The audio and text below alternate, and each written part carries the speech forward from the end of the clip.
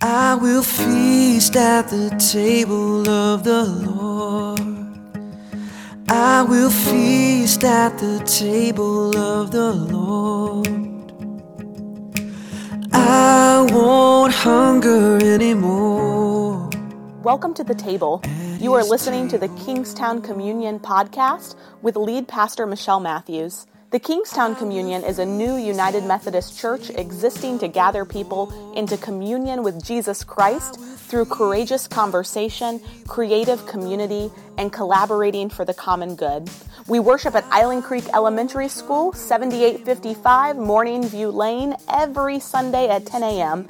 For more information about upcoming events and opportunities to serve, visit our Facebook page, facebook.com/Kingstown Communion. We're glad that you're listening along with us. If you live close by, we hope you'll join us for worship in person. And if you ever feel so inclined to help us by giving financially, you can do so on our website, kingstowncommunion.net. At the table of the Lord. There is peace at the table of the Lord. There is peace at the table of the Lord. I won't worry anymore.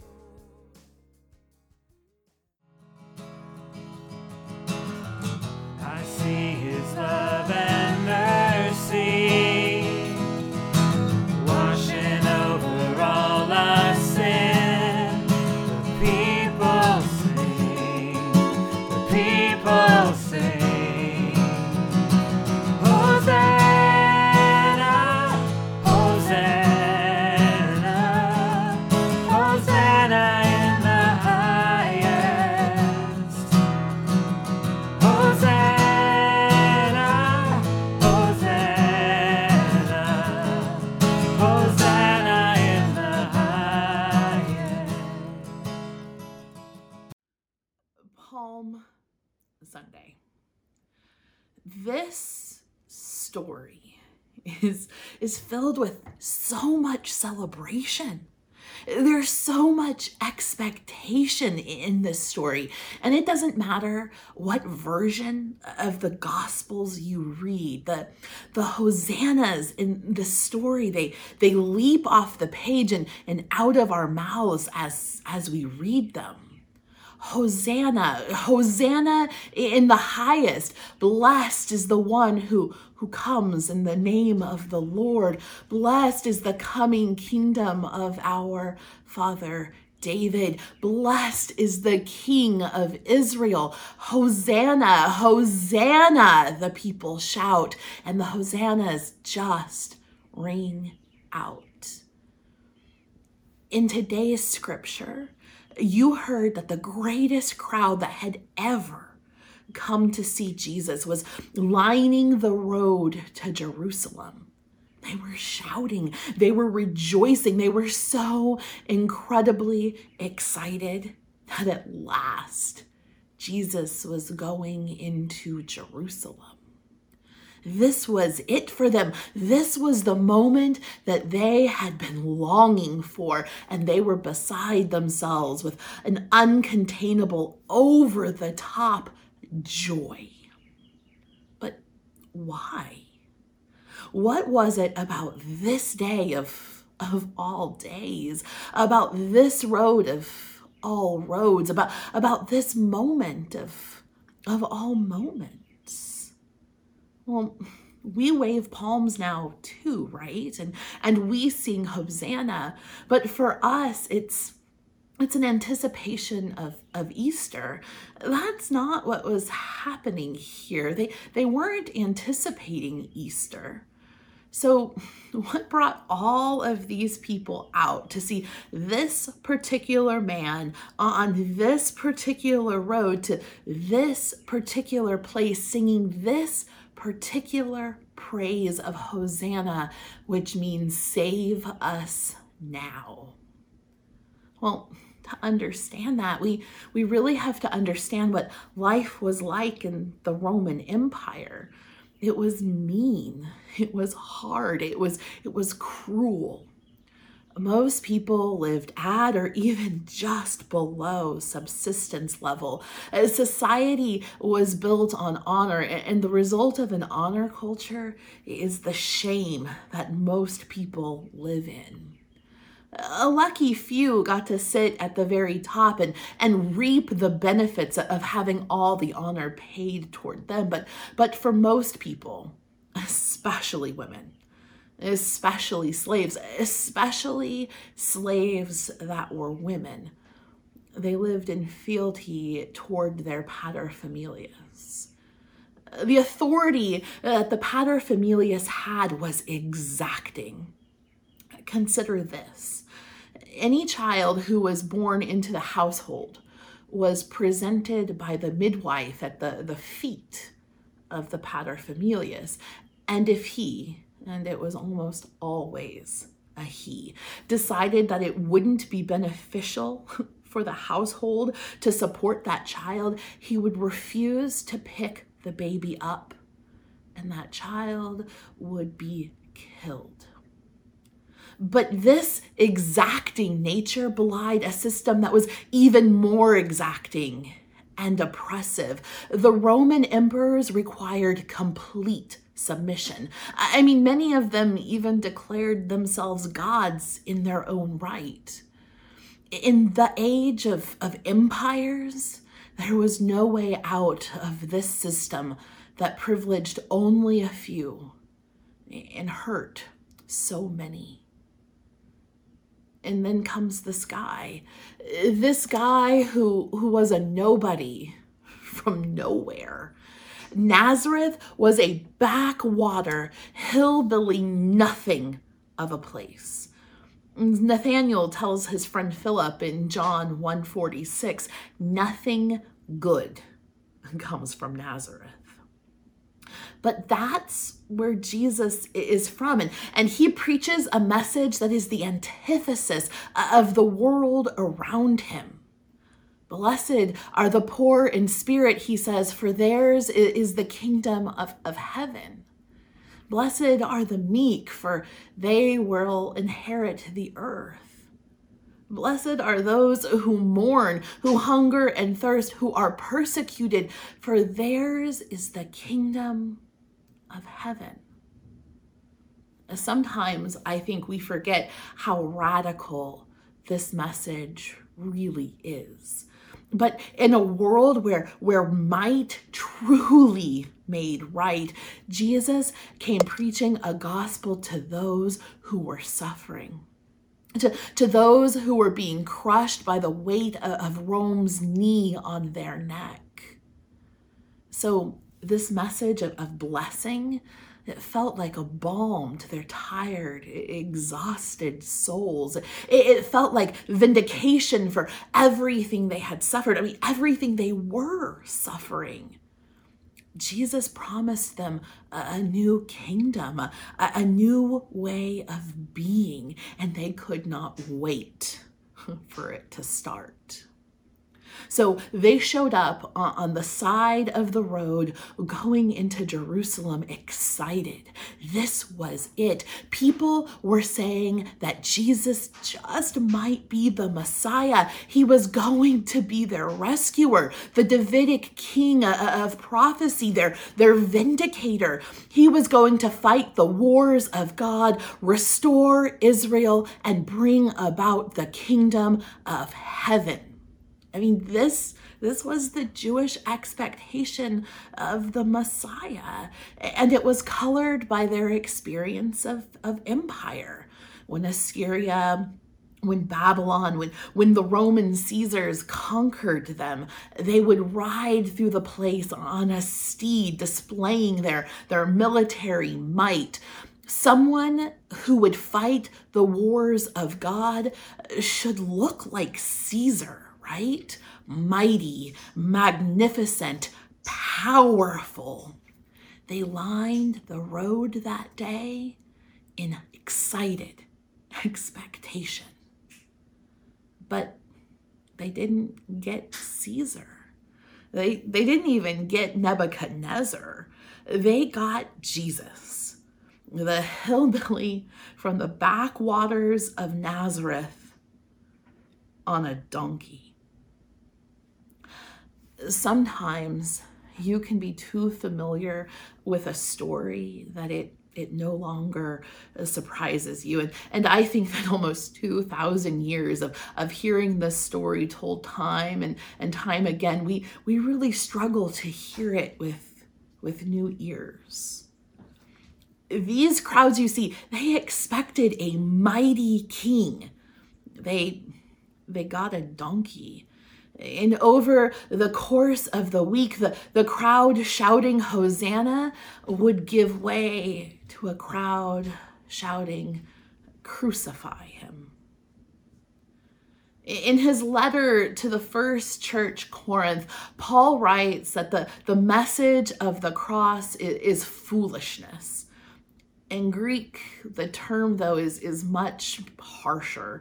He says the message of the cross is moronia.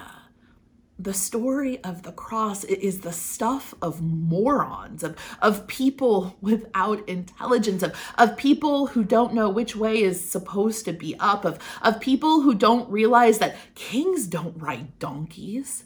Kings don't die shamefully and publicly on a cross among common thieves and murderers. Kings, they don't die at all. From his birth, Jesus defied the wisdom of the world.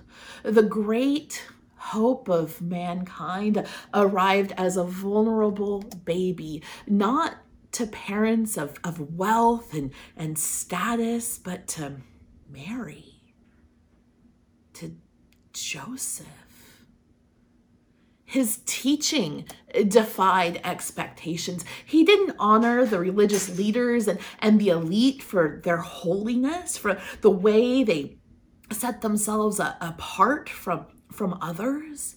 He rebuked them for the way they missed the bigger point of what it looks to love God in word and in action.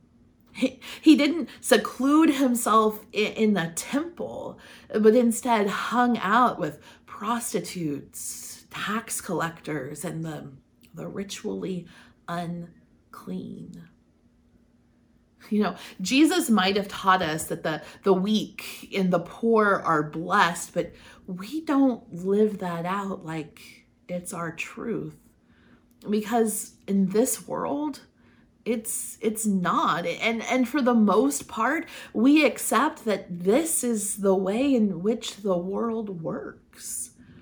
We struggle to imagine that the world could be like anything else but this, because to do so would be foolish, moronic even. Even though we proclaim in our liturgy the mystery of faith, when we say Christ has died, Christ is risen, Christ will come again, I wonder if we don't think that story sounds a little foolish still. I mean, in a world where we can create a vaccine that uses mRNA to teach ourselves how to make a protein, and then that triggers an immune response in our bodies, I wonder if proclaiming the mystery of faith, or any mystery for that matter, doesn't feel like anything more than a story for fools. For morons, even. For people without intelligence. I mean, it's a good story, we say. Don't get me wrong. But in the way that Harry Potter with his magic wand is a good story. Or in the way that Star Wars and the Force, right, is a good story. Not in the way that we would publicly proclaim that we actually believe in this mystery anywhere except in church, without feeling some level of discomfort. And maybe we still feel it even when we are in church. I mean, in 21st century Northern Virginia, most of us don't deal in a whole lot of mystery. Mysticism tends to leave us pretty squeamish. And maybe not all of the time, but at least enough of the time that when I asked a group of people what was preventing the kingdom of God from being real for them, someone responded, "Well, there's too many things wrong with the world. The kingdom of God isn't possible." That's the wisdom of the world right there. But Paul reminds us that God's foolishness is wiser than human wisdom, and God's weakness is stronger than human strength. God's wisdom is made manifest in the flesh of the one called Jesus, riding on the back of a donkey into Jerusalem. Jesus knowing full well that in this city he will suffer. In this city, he will be humiliated. His closest friends will desert him out of fear for their own lives, and his mother will weep at his feet. And in the ultimate show of weakness, he will die. And yet he still rides on the back of a donkey into the great city of Jerusalem. Where's the intelligence in that? Where's the wisdom in that? Well, according to the world, there is none. But the story of Palm Sunday is not the world story authored by the world. It's a story where God is the author. And God's story never unfolds like we think it should. In Paul's letter to the Corinthians, he quotes this verse from Isaiah, where the prophet proclaims, "The Lord says, these people come near to me with their mouth and honor me with their lips, but their hearts are far from me. Their worship of me is based on merely human rules they have been taught. Therefore, once more, I will astound these people with wonder upon wonder. The wisdom of the wise will perish. The intelligence of the intelligent will vanish." The Lord will astound us with wonder upon wonder, but not according to our rules, not according to our ways of living, not according to our own expectations, not according to the wisdom of the world. Today, on Palm Sunday, we line the road to Jerusalem with our palms, shouting, "Hosanna."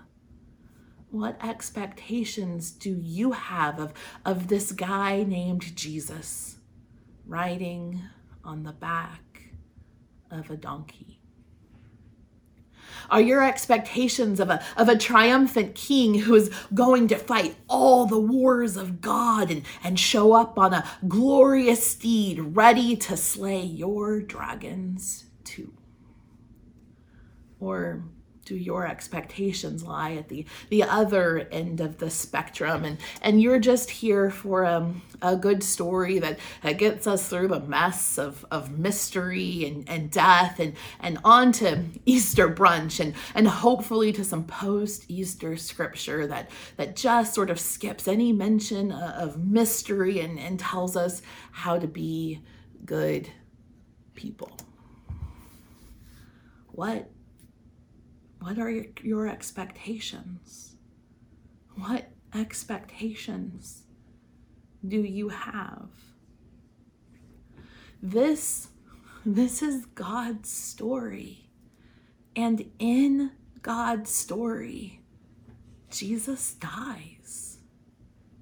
But after Jesus dies, Jesus lives holy and completely alive. And through his living, we live with him, transformed by his death to be whole and complete in our living, to be blessed with abundant eternal life and made for a kingdom that is so unlike anything we have ever known in this world that we can scarcely imagine it.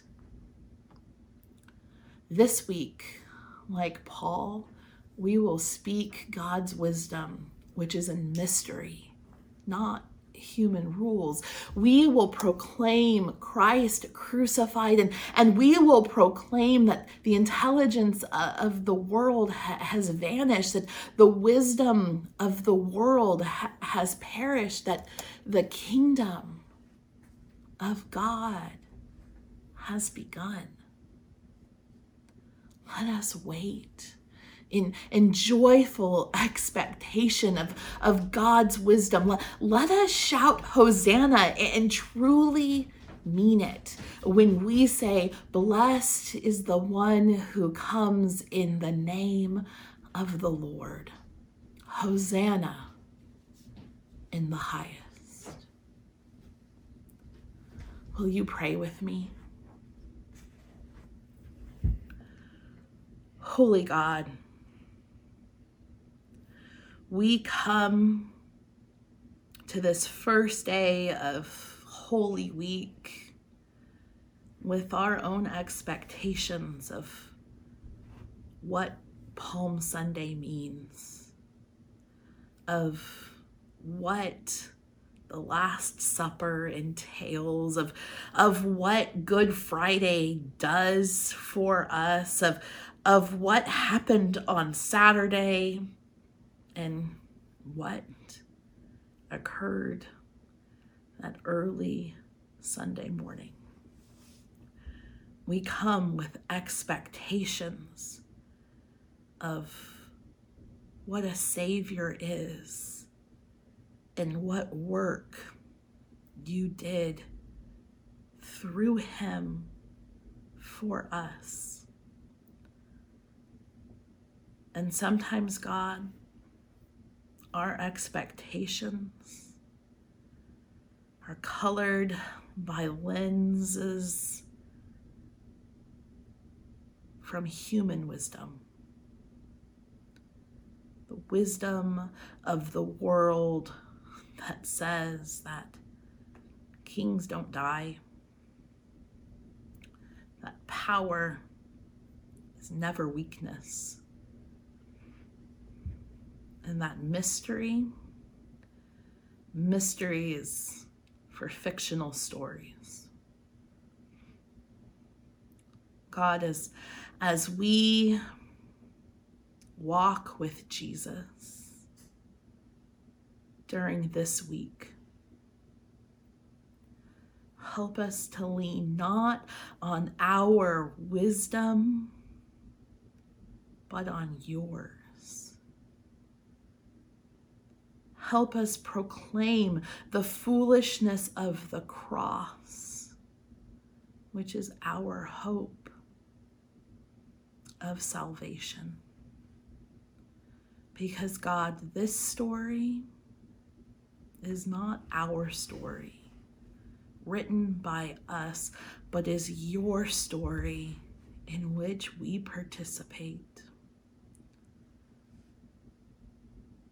Help us to learn what it means that we believe in a God who defies expectation, because we walk alongside a man named Jesus who rode on the back of a donkey, defying all expectation. A man who taught us to pray these words: Our Father, who art in heaven, hallowed be thy name. Thy kingdom come, thy will be done on earth as it is in heaven. Give us this day our daily bread, and forgive us our trespasses as we forgive those who trespass against us. And lead us not into temptation, but deliver us from evil. For thine is the kingdom, the power, and the glory forever. Amen. Amen.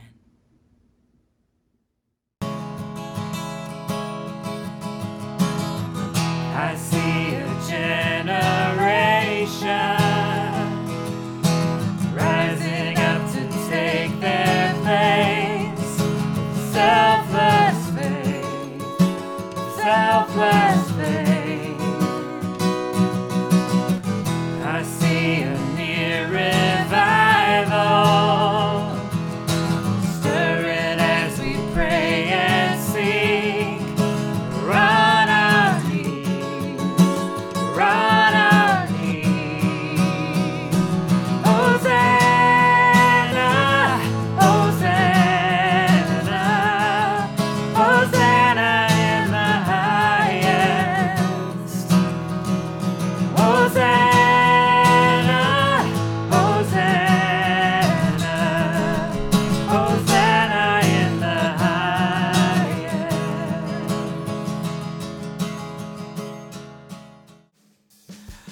There is peace at the table of the Lord.